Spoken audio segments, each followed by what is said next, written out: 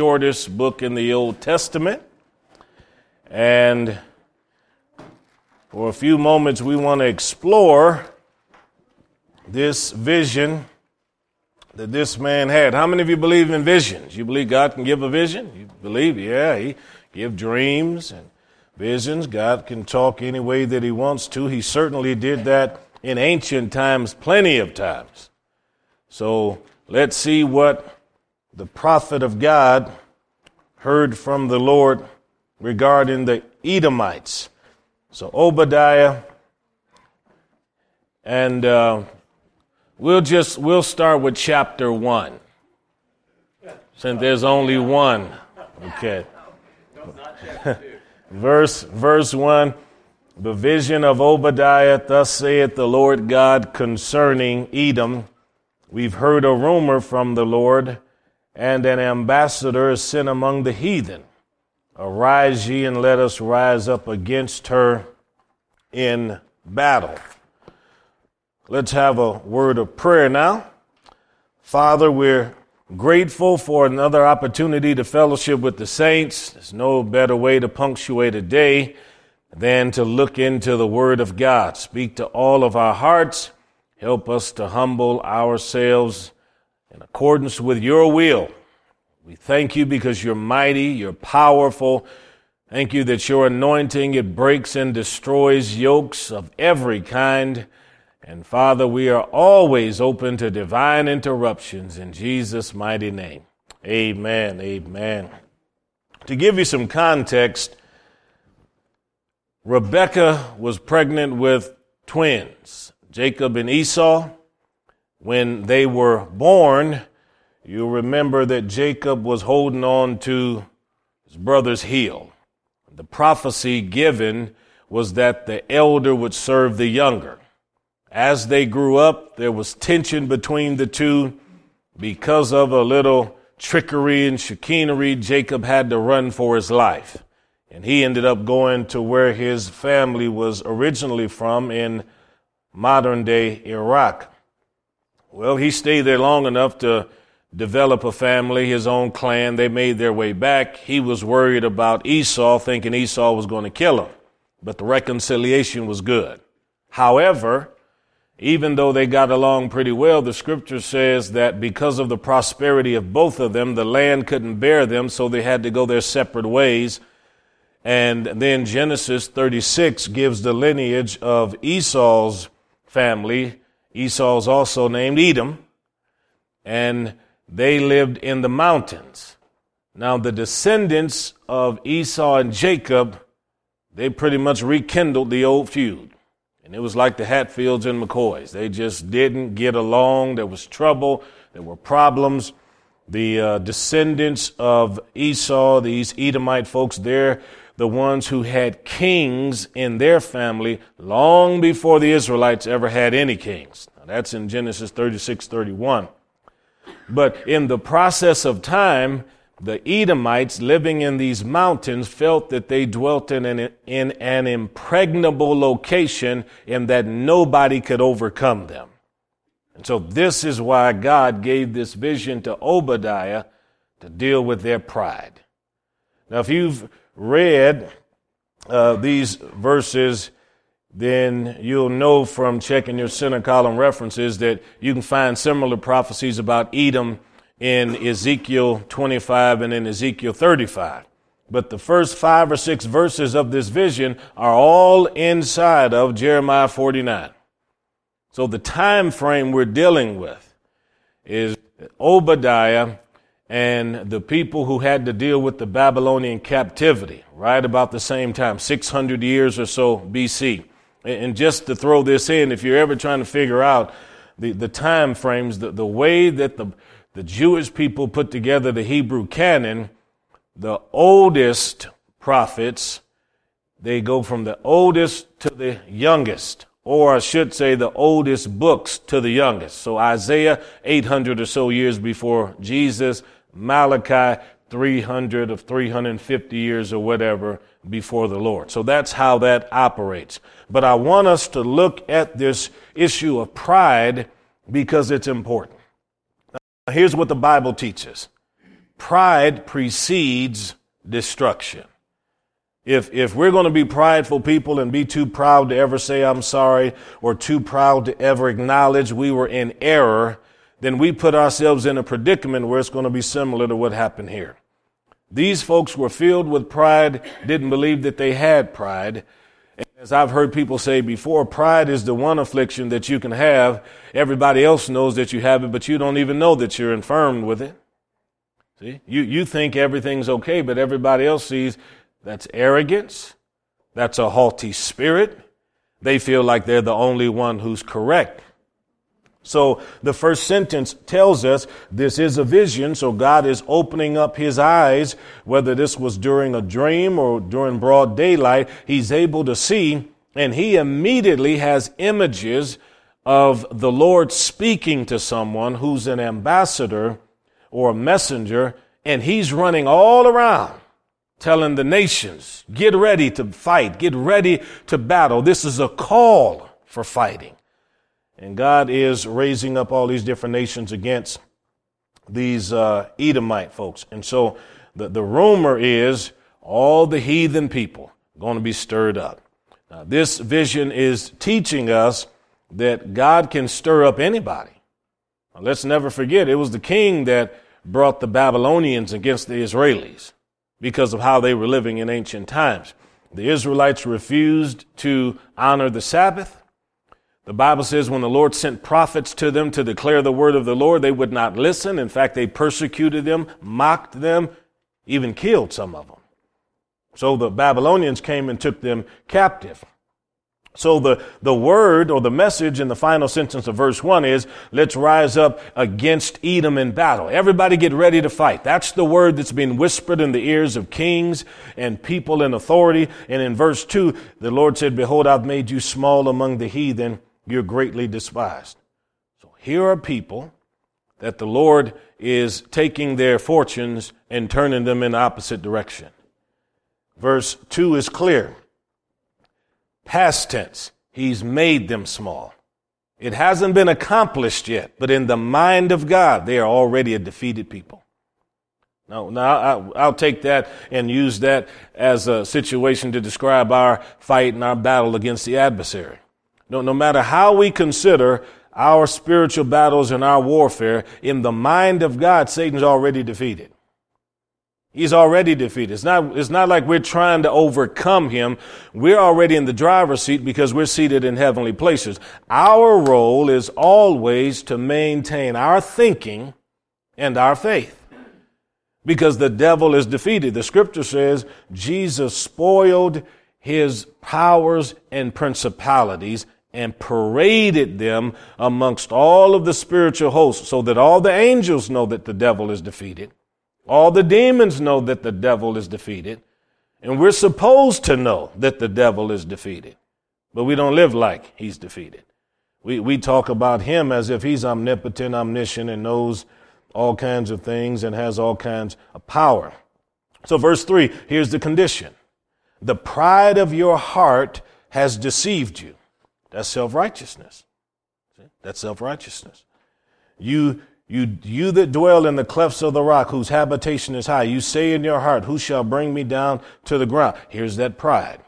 Who can ever, usurp my authority? Who can put me in my place? Self-righteousness. That's what pride is.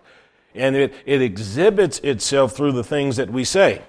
So Acts chapter 12, you'll remember Herod, he came out and was giving a speech, and the people shouted, it's the voice of a God.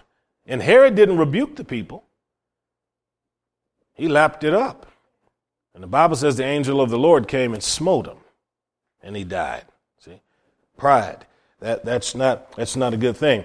And it's deceptive because we honestly believe that in our arrogance, that is not something that is a vice. We think it's a virtue.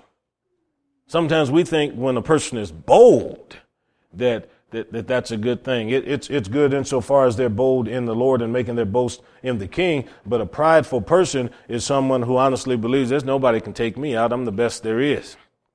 You go back to how Mr. Muhammad Ali used to be.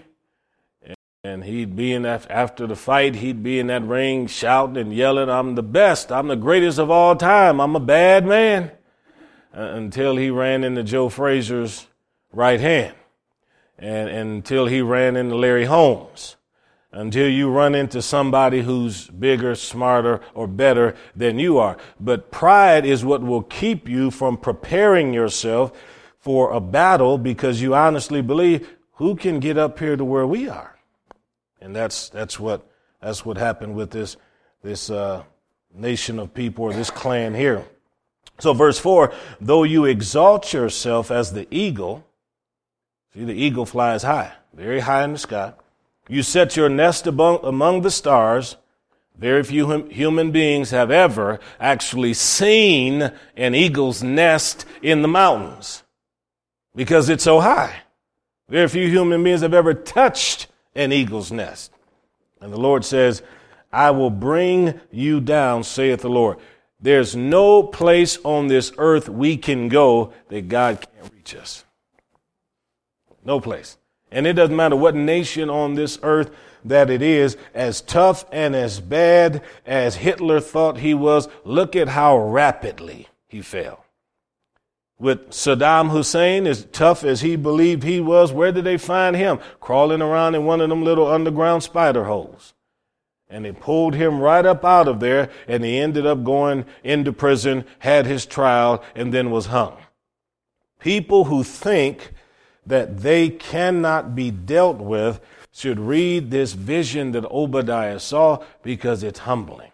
And if it teaches us anything, it shows us that it is better to humble yourself in the beginning than wait and be humiliated in the end. See?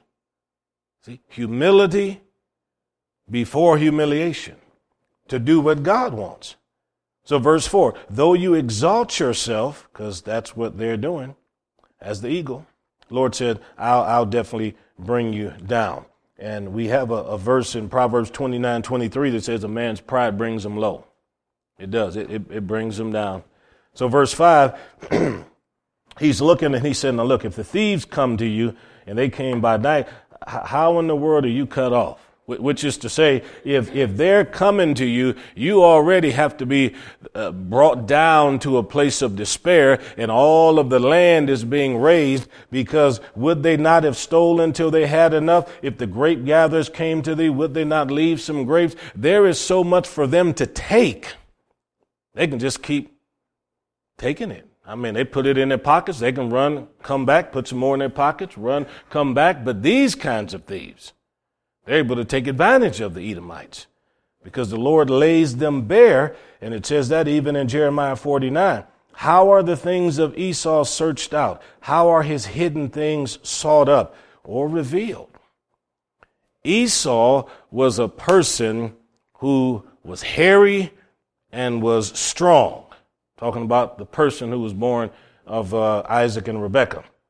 Esau as a clan, these people were ferocious. These people were violent. You'll see this later on. And these individuals had no problem at all saying, we're the top dogs on the block, especially up here in the mountains and in the clefts of the rock. But now, the inner secrets of their heart, God sees them. Because God knows your motives. He knows my motives. He knows whether or not they're pure. There's a verse that talks about how that, a man's heart is deceitful above all things. Who can know it? Now that's true in the sense that in you and in me, there are inclinations and proclivities that, given the right temptation, would cause us to incline in that direction or even yield. However, once you become a Christian and you submit your heart to the Lord Jesus Christ, and your sins have been forgiven and the burden has been lifted, and God gives you a brand new heart, then that heart isn't supposed to be that sinful and deceitful now, because that old man is supposed to be crucified. You're a new creature now. Old things are passed away. We're not supposed to live our lives in the deceitfulness of pride. No, we're supposed to humble ourselves according to the will and the word of God. But these folks weren't doing that. So we saw in verse 1 that the war is coming to them.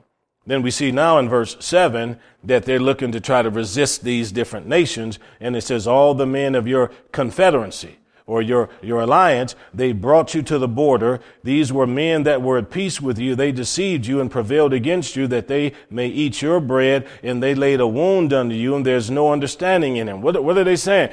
All of these other friends of the kings of Edom said, look, let's meet at the border. Let's talk about this upcoming challenge you're going to face. And then when they get there, they make a pact or a treaty. They say, we're going to be on your side. And then they deceive them. So at the same time they're telling them they're going to help them, they're also sticking a knife in their back to betray them. Have you ever been betrayed? Right. Sometimes the people that are closest to you or say they're going to stand with you in the midst of your trial, you come to find out later on you have borne your heart to them, told them some of the deepest things in your relationship, in your marriage, or in your personal life. You've told them things you've never told anybody else, but then they turn around and betray you and share that with other people. And when that happens, what do? We start building a wall. Because when we get offended at somebody, we take a stone or a brick and we lay it here. Somebody else offends us. We take another stone or a brick, we lay it here. If we walk through life being offended, easily offended, pretty soon you'll have a wall up around you. Can't nobody get to you. You can't get to them. This is why Jesus said, he that walks in love doesn't stumble. Yeah, doesn't stumble. These people were as deceitful as the Edomites were, and they told him, we'll be at peace with you, yeah, but we're going to turn our back on you just as soon as we get an opportunity, because as it says here, they want to eat his bread. Now, this is what nations do, and this is what diplomacy is all about. This is what government operations are all about. The 30 months that I spent working for 2 consulates overseas, working for the State Department, behind closed doors, the consul general would have meetings with all the staff and all the employees of the consulate and tell us, here's what is taking place in this nation right now. Because, we've got the top secret material, classified material coming across the computers and everything, so we can read what's taking place. But he gives us a report. Here is what is taking place in the country. Here is what we know is happening. But then this is what he would say. Here is what we're going to tell the public. See? And what we're telling the public is not what they're telling us behind closed doors. But here is what we have to say. And it's utter deception a lot of times. And nations know that, and it's very often a chess game. Who can pull off the greatest amount of deceit? Who can be the trickiest when it comes to all of this? And we look and we wonder why nations that should be our friends in reality are not our friends at all. Now we know from Ezekiel, he prophesies in chapter 38 about the alliances of the nation like Turkey and Russia and all of them, but yet you hear on television all of them act like they're friends of ours. But they don't care anything about us. No. They're waiting one day so they can invade that little country south of them called Israel. And according to Ezekiel, it tells us why they do it, because they want the produce, the fruit, and the goods that come out of that nation. They say, why are we suffering up here when we got this nice little bread basket down here that's producing all of this stuff? We can have it. So right here, it shows us that you cannot always trust what the nations are saying. Now, what did Mr. Reagan used to say? Trust but what? Verify. See? Trust but verify. That is to say, I don't believe a word you're saying, so I'm going to check it out just to make sure that you're not lying to me. Well, verse 8, shall I not in that day, saith the Lord, even destroy the wise men out of Edom and understanding out of Mount Esau? So he's telling them that this area that is known for its wisdom and its mighty men, one day they're not going to exist there anymore. Now it says the same thing in Ezekiel 25 and also in chapter 35, that this area was known for the wise sages that they had. But the Lord said all of that's going to disappear. Now, you may wonder, how in the world can people lose the spirit of revelation and wisdom and lose a heart of understanding? Well, it's easy. You just become blind to who God is. Never forget that the God of Isaac was the God of Rebekah. The same God that Jacob had, Esau had. The difference is Jacob's descendants stayed with God. Edom's descendants backslid and moved away from God. If it's true that the Bible declares that the fear of the Lord is the beginning of wisdom, if that's just the gateway or the portal to greater revelation in God, if I lose my fear of God, what else do I lose? My wisdom. See? I lose my wisdom. So if I walk with God, then my heart is inflamed, my heart is illumined by the truth of God's word. But when I turn away from God, I shut my heart out to the truth of God's word, and naturally we lose our wise people. So look at how ingenious, I'll say it that way, our founding fathers were, in the sense that they created what I believe is the best constitution planet Earth has ever seen. And help form a nation that is absolutely lovely. I mean, Benjamin Franklin said it wasn't perfect, but with all its flaws and defects, it's the best we can come up with. And we still have a nation that everybody's trying to get here, because last time I checked, there's not a line outside of the consulate of Uganda with people standing there at 3 o'clock in the morning trying to get there. And I don't see any images of thousands of people standing in line to try to immigrate to Norway. But you can go to just about any embassy on planet Earth, and by 3 o'clock in the morning, those folks are going to be in line with all their papers because they're trying to get to America any way they can. They got documents that are signed. But the same mind or mentality that helped form this nation and create our Constitution, we have people today in power that want to see that whole thing redone or cast aside. And these are people that don't have a heart for God, and they certainly don't have the kind of genius that people had 200-something years ago. Yeah. So this is what I'm getting at. We have lost in our nation the kind of wise men and mighty men that Israel had and other nations had when people were serving God. And so we're left with the kinds of people who not only don't know God, they're not interested in knowing God. Look at verse 9. The mighty men, O Teman, shall be dismayed to the end that every one of the mount of Esau may be cut off by slaughter. If you turn off the lights of God's revelation in the dark, you're going to have nothing but strife. Because pride is, as the Bible teaches, with pride comes contention. Contention. And we have that today in our own nation. I'm just using our nation because this is where we all live. But you think about it.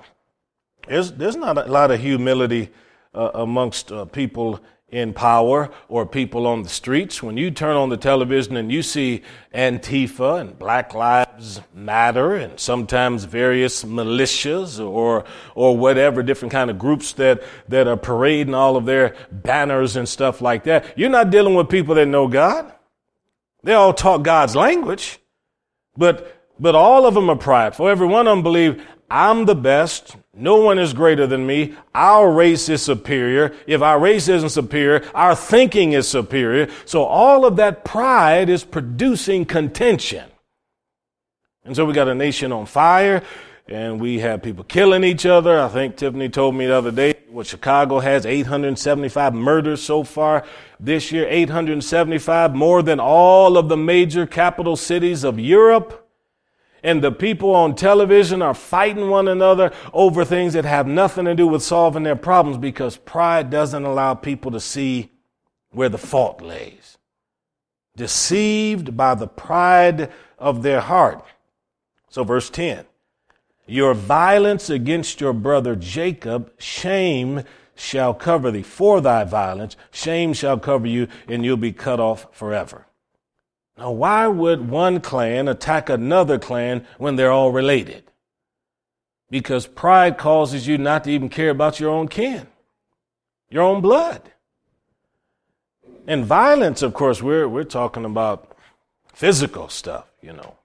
Way back when it was talking about the thieves and robbers in that other verse, there's a difference between a thief and a robber. A thief is somebody who's coming with stealth likely in the middle of the night and try to get it secretly. A robber or somebody just going to violently attack you in broad daylight or at night. They will physically harm you if they have to. There's a distinction in the Hebrew and there's a distinction in English. So here we have violence against thy brother. Okay, so Cain killed Abel. The spirit that was in Cain never left the earth. Never left the earth. Abel died. Eventually Cain died, but the spirit that was driving Cain remained in this earth. In Noah's day, the scripture says, violence covered the earth. Man's imagination was evil. God looked at all of these folks and said, oh my goodness, I can't believe I made these fools. Yeah, and then with all of that taking place, he said, Noah, you get your family, you build this ark, you're going in the ark, and then I'm going to deal with the rest of this. And with a flood, he destroyed it all. But even when Noah and them got off the ark, that same spirit that was in the giants and was in the people doing violence and wickedness was still in the earth. David had to fight giants again. Caleb had to fight giants again. All of them had to deal with wickedness. And this is why in the last days, the Bible still talks about the devil who wants to steal, kill, and destroy. The devil who's been a liar from the beginning. And the Bible says in these last days, there's going to be law breaking. There's going to be a whole lot of sin and wickedness and reprobate minds. What's a reprobate mind? A mind that can't discern between what's right and what's wrong. Why can they not discern between what's right and wrong? Because pride fills their heart and has destroyed their ability to discern. That's why. All of this is taking place right now in our own nation. So we see the violence that causes one family to attack another family. You know, not to just stand up here and beat a dead horse, but think about this. It's holiday time, and this year there are going to be families who are not going to be able to gather together for Thanksgiving and Christmas because some folks in the family refused to take the vaccine, or because some folks in the family decided they wanted to take the vaccine. And you got moms and daughters at war. Sons and fathers at war, cousins at war. And in some cases, there have been physical altercations. Well, pride is what will cause people to start turning on their own kin. Verse 11 through 14, notice what the Lord is saying in that vision. In the day that you stood on the other side, in the day the strangers carried away captive his forces, talking about what happened to Jacob's descendants. The Edomites stood alongside and watched them being taken captive. And foreigners entered into his gates and cast lots upon Jerusalem. You were one of them. See, you just stood back and you let the trouble come to Israel and you didn't even try to help your own kin. That's what God is saying through the prophet here. Verse 11, but you should not have looked on the day of your brother in the day that he became a stranger. Neither should you have rejoiced over the children of Judah in the day of their destruction. Neither should you have spoken proudly in the day of distress. Now that's a lot there in verse 11. So I'll try to hit it quick. The day the strangers carried them away, people from other nations, foreigners came into Israel, took the Israelites away, and when they carried them away, they took them past your mountains. And you didn't even come down out of the rocks and try to defend your own kin. You sat up there in the rocks and you watched the mothers, the fathers, the children being paraded along, and in some cases being killed, and you all sat up there and laughed and said, this is exactly what these folks deserved. I mean, after all, God, their God didn't give the promised land to us. He gave it to them. So their God should be the one looking after them. That was the whole attitude. Verse 12, it says here, they looked on that day that they became immigrants. And you should not have rejoiced. Doesn't the Bible say in 1 Corinthians 13, love doesn't rejoice in iniquity? But they were happy to see this happen to some folks, to these people. And there are people, I honestly believe, they won't say it with their mouths, but in their hearts, they're kind of happy when misfortune comes to some people. Yeah, that rascal's getting exactly what he deserves now. See? She was a scoundrel. I still hate the way she treated me back when we were in elementary school. See, that kind of a thing. Rejoicing now because a tragedy has come. Car crash. Somebody lost a child or lost a limb. Now they know how I feel. See, that kind of attitude. Terrible, terrible. But this is what happened here. They rejoiced in the day of their destruction. Now, some of you remember, I forget how many years ago it was, over in Deschler, they had them tornadoes came down, and they were on the south end. Two just kind of did this thing, did that thing. One person lost their life, and all that stuff was destroyed. And so right after that, I remember that they were organizing the churches to go over there and make food. And so we all went over there one morning, made a bunch of stuff for the workers that were there, helping try to clean up. But I always remember this one house where that tornado was so strong that it just ripped up the foundation right on out of the ground. I mean, where you have, cement and all that, just all of that pulled out, and there was nothing but just mud. Okay. Can you imagine if there were people somewhere who were sitting back thinking that that's exactly what them folks deserve? Because when Tiff and I were telling stories about Deschler to other friends of ours as we were traveling, some of our friends were asking questions like this: what kind of a town is that? As if it must be a very sinful town. See? That wasn't the issue at all. But a person's attitude very often can keep them from even wanting to pray. They didn't say, we're going to pray for them. They just said, what kind of town is that? What goes on in that little town? See? So here it is. It says here, you should not have spoken proudly in the day of distress. If you see someone passing through a difficult time, it's just best not to say anything. Never, ever judge a man or a woman in the midst of their trial. Never judge a man or woman in the midst of their trial. Somebody who's passing through a terrible test or storm, don't say anything because you don't know why it's happening. And you don't know what God may be doing. But one thing we do know, if the person passing through the trial knows God, they're coming out of it. See, they're coming out of it. So be very careful how you pass judgment about this happening or that happening. Because that's what Job's friends did. You remember that? I read that story sometime and I think, goodness, that man lost cattle. That man lost his children. I mean, he lost wealth and riches. And then the Lord left his wife. And then the one person he left in his life is the one that was causing him as much heartache as the loss of everything else. Why don't you curse God and die? What kind of pride is that? See? Okay, so verse 13. You should not have entered into the gate of my people in the day of their calamity. Thou shouldest not have looked on their affliction in the day of their calamity, nor laid hands on their substance in the day of their calamity. What is it saying? When all of this was taking place and everybody's being led captive, when you folks finally did come down out of the hills, you know what you did? You went right into the city and started confiscating their private properties. Said, let's go through some of the houses of these people. Maybe somebody left some coats behind, some good shoes or sandals. That's what they did. And then verse 14, look, it even got worse. Neither should you have stood in the crossway to cut off those of his that did escape. Neither should you have delivered up those of his that did remain in the day of his distress. So there are two problems here now. Here's the first problem.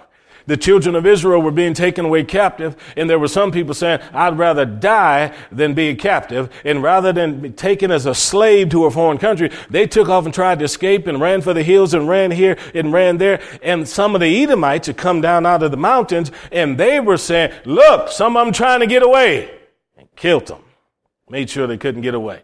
And then the other ones who were able to hide and were able to stay in a place where nobody could recognize that they were still there, when they finally came out of hiding, the Edomites killed them too.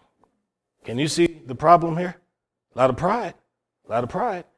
A nation that does this to people that are close to them, you can't expect good things to come out of that. And it doesn't matter what country it is. If a nation turns upon its own people, turns upon its own kin, then you can't expect God to smile on that. It's never going to happen. But pride causes folks to get angry and target people. Now, let's think of this story real quick. There was a man who was a king, and he had this wife, and he wanted her to come visit him. She didn't want to come. So since she didn't come, he banished her, said, you just get away. And you can't come in my presence ever again. So he wanted another queen to replace Vashti. And so in the book of Esther, it tells about how they had what we would call probably the first Miss America pageant. And they just had all these ladies, beautiful ladies, getting made up and perfumed and all of this good stuff. And they're going to come, and the king's going to choose who he wants. So he ends up choosing Esther. And Esther had an uncle named Mordecai. And Mordecai was a man of God. Well, in the middle of all of this, the king had a servant that worked with him, kind of like I don't know. He's in charge of some cabinet minister or something like that, named Haman. And Haman was promoted because of how good he had been in the kingdom. And the king had kind of said, okay, whenever Haman comes around, I want people to bow and acknowledge him and, do pay respects to him.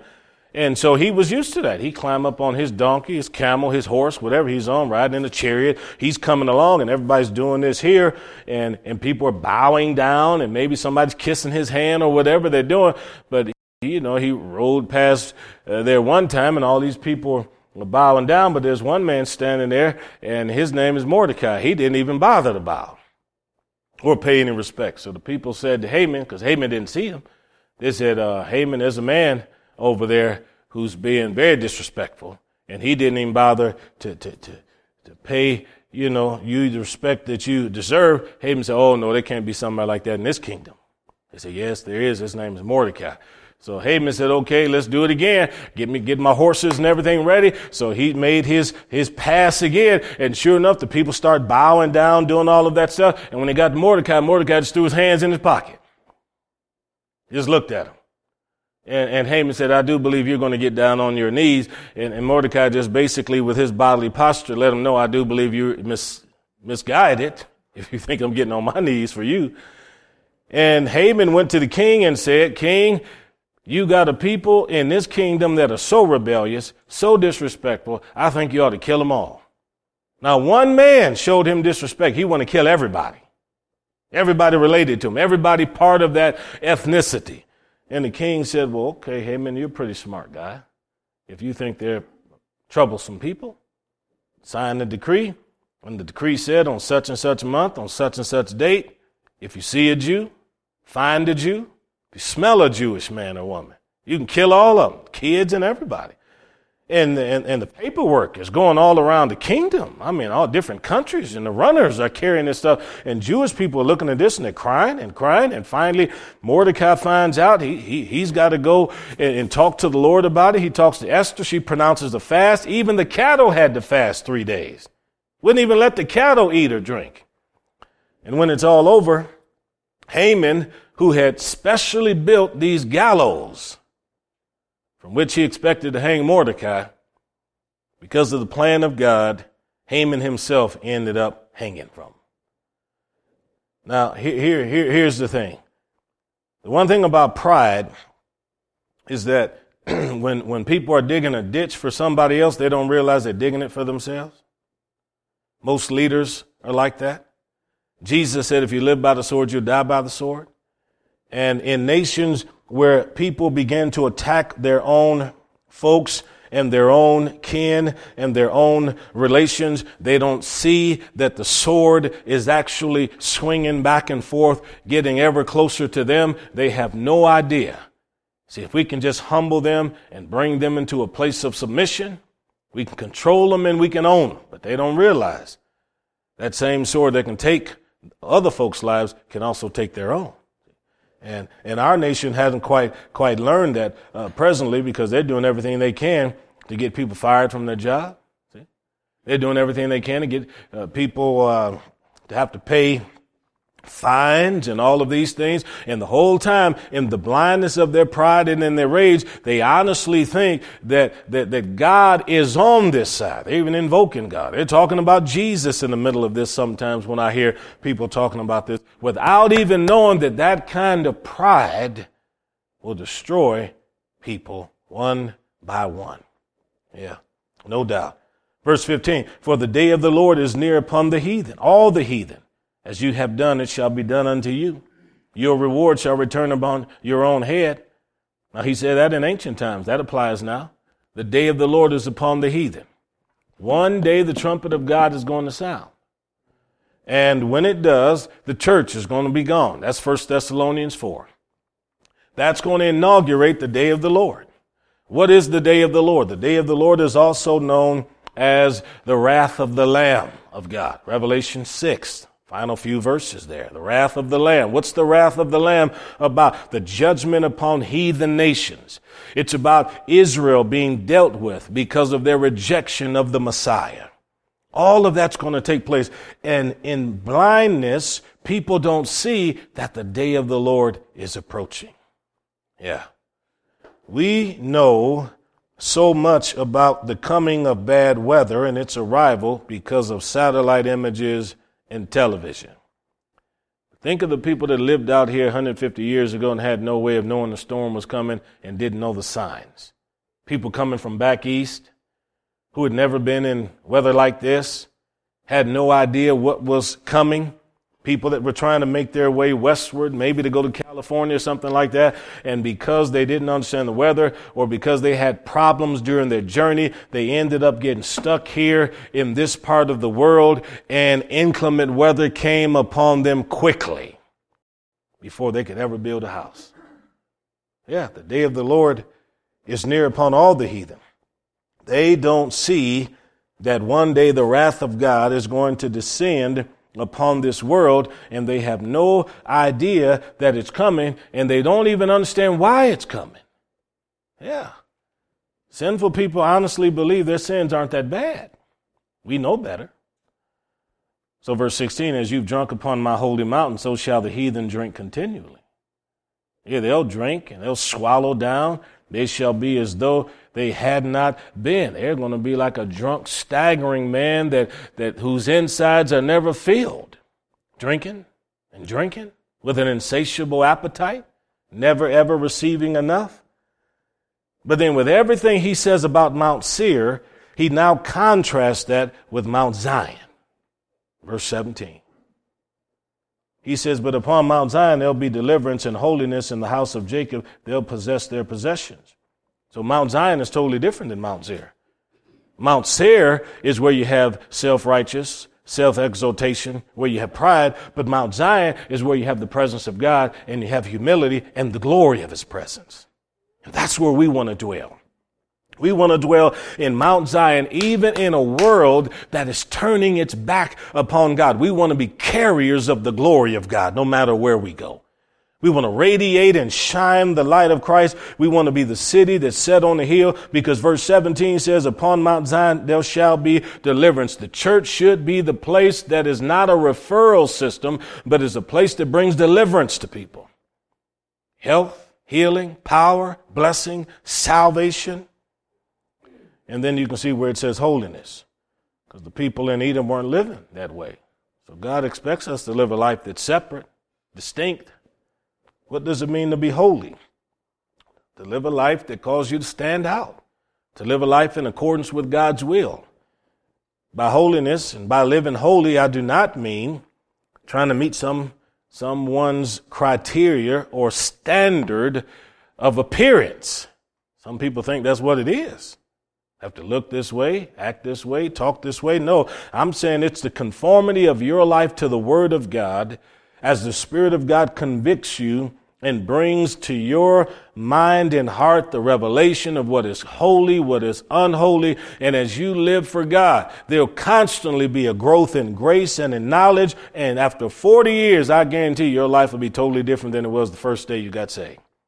Because the first day you got saved, there were a whole lot of things you didn't see wrong.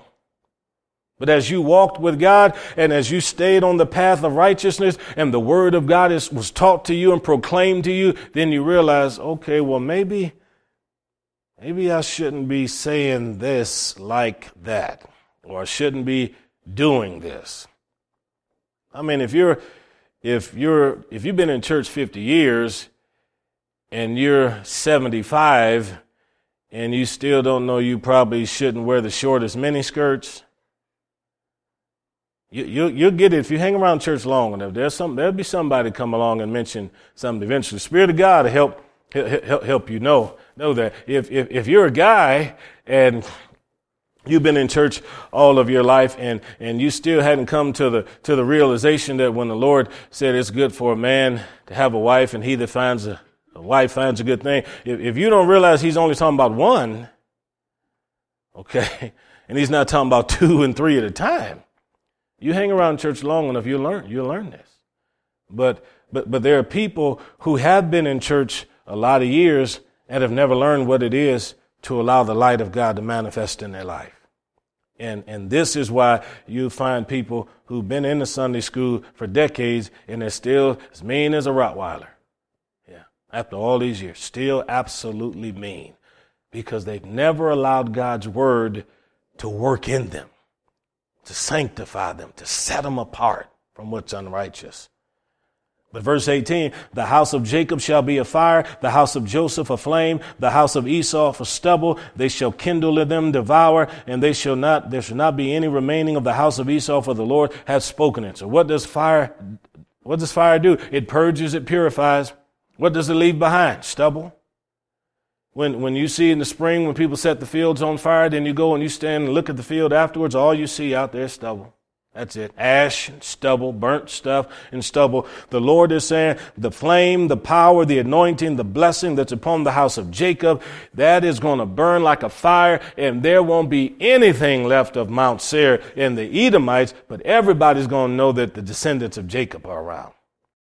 So Christians may be persecuted presently, and we may suffer all kinds of difficulties around the world because of our faith in God. But I can promise you the one remaining thing that is going to be eternal is going to be his church.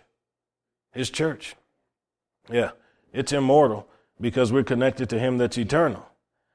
Now, verse 19 then is talking about all the people from the different directions who've going to come and own the Mount of Esau. And the reason for that is when people don't do what they're supposed to do, then what they own usually ends up in the possession of other people. I can give it to you this way. If God blesses you with a nice house and then you've got a good job and you're paying a mortgage on that house and you got a car and so on and so forth, if you maintain a good, healthy lifestyle walking with the Lord, he'll keep blessing you. But if you turn around and decide you're going to turn from God and then develop some bad habits and then a few addictions, and before you know it, the money that was going to tithe and going to offerings in different places is now going to your private vocations and hobbies and all of that, pretty soon you're going to start missing the bills. Then you're not going to pay for the water. Then you're going to get behind on your utilities and your light. And pretty soon you're going to get behind on your mortgage. And after that, then you're not going to be paying your car bill, and you'll get so far behind that it accumulates so big, and you start thinking, I'm never going to catch up, so I might as well just go ahead and use my money for whatever I want. And then you'll go out there one day, and the car will be gone because the repo man will have come in the middle of the night. And the bank will come and get that house and let you know you're leaving. This is what happened to Edom. These folks in their pride walked away from God, forgot about God, and God said, okay, since you're not interested in me, all that real estate that I gave to your ancestor, Esau, you're not worthy of holding on to that. So you can say goodbye to it. And the captivity of the host of the children of Israel shall possess that of the Canaanites. The Lord is saying he's going to turn it around and reverse it. And saviors are going to come up on Mount Zion to judge the Mount of Esau. Saviors, what are those? Those are the ones you read about in the book of Judges. Deliverers. People who came to fight for Israel against the Moabites and the Philistines. The Lord is saying that in this particular day, Israel is going to have some people that's going to stand up and fight for them and battle for them. Be able to wage war for them. Now, for us as a church, here's how we see it. God does this for us through individuals that are in Christ. Because we may all need a savior or deliverer. I'm not talking about Jesus or somebody being equal to Jesus. I'm saying that if we're in Christ, we are witnesses, and you can bring salvation to anybody you take the time to witness to.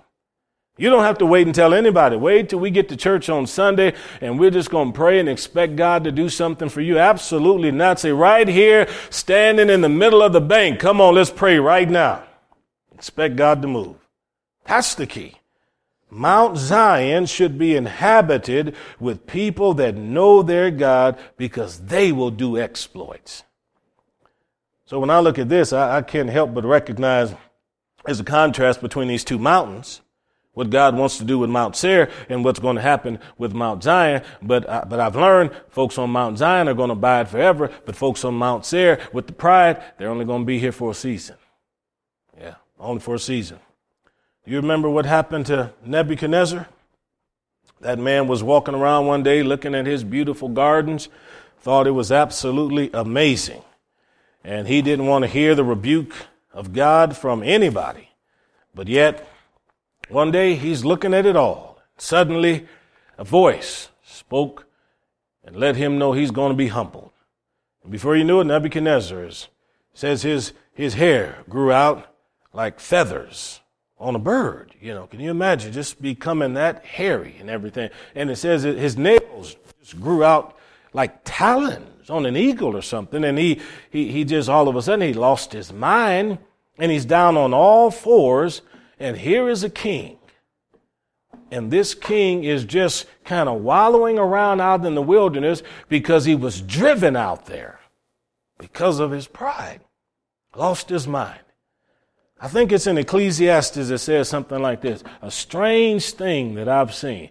I've seen servants on horses and kings walking beside them. You know what he's saying? The king ought to be on the horse and the servant ought to be walking beside it, but everything's in reverse right now. That's what he's saying. And no one like Nebuchadnezzar should be a king or a royal figure and crawling around like a 4-footed animal. But yet he was, until God spoke and reversed the whole situation and put him back in a position of power, restored his mind. And Nebuchadnezzar said, there is no God as great as Daniel's God. Yeah. Folks, don't think God can't turn it around. I know it looks bad with a whole lot of things, but I'm just saying God has a way of turning things around. That's why he said we should pray for our nation. Don't ever get to thinking that the Lord has turned this thing over to the devil, lock, stock, and barrel. God simply needs somebody to speak the word. Yeah, speak the word. He needs some lively stones in all of these valleys of dry bones. Somebody that'll declare his word and declare the mind of God. And we'll see what happens after that. Wasn't that an interesting vision? How'd you like to go to sleep and see all of that? Oh my goodness, woo-wee. Who would you even tell it to when you woke up the next morning? You know, you tried to share that with somebody, they say, I think you had too much pizza last night. So, all right. Okay, let's pray. Father, thank you for your word. We know that it's true. And God, help all of us to be humble in your presence and in your sight. And God, if you see any self-righteousness in any of us, please forgive us. God, it's our desire to humble ourselves at the foot of the old rugged cross. We know that you said that it's through our weakness your strength is made perfect, and that the one that humbles themselves would be exalted. And so, Lord, we know that promotion comes from you. It doesn't come from any general direction. We ask you to open the doors you want us to pass through. Let your favor be upon us. Use these hands in the prayer for the sick.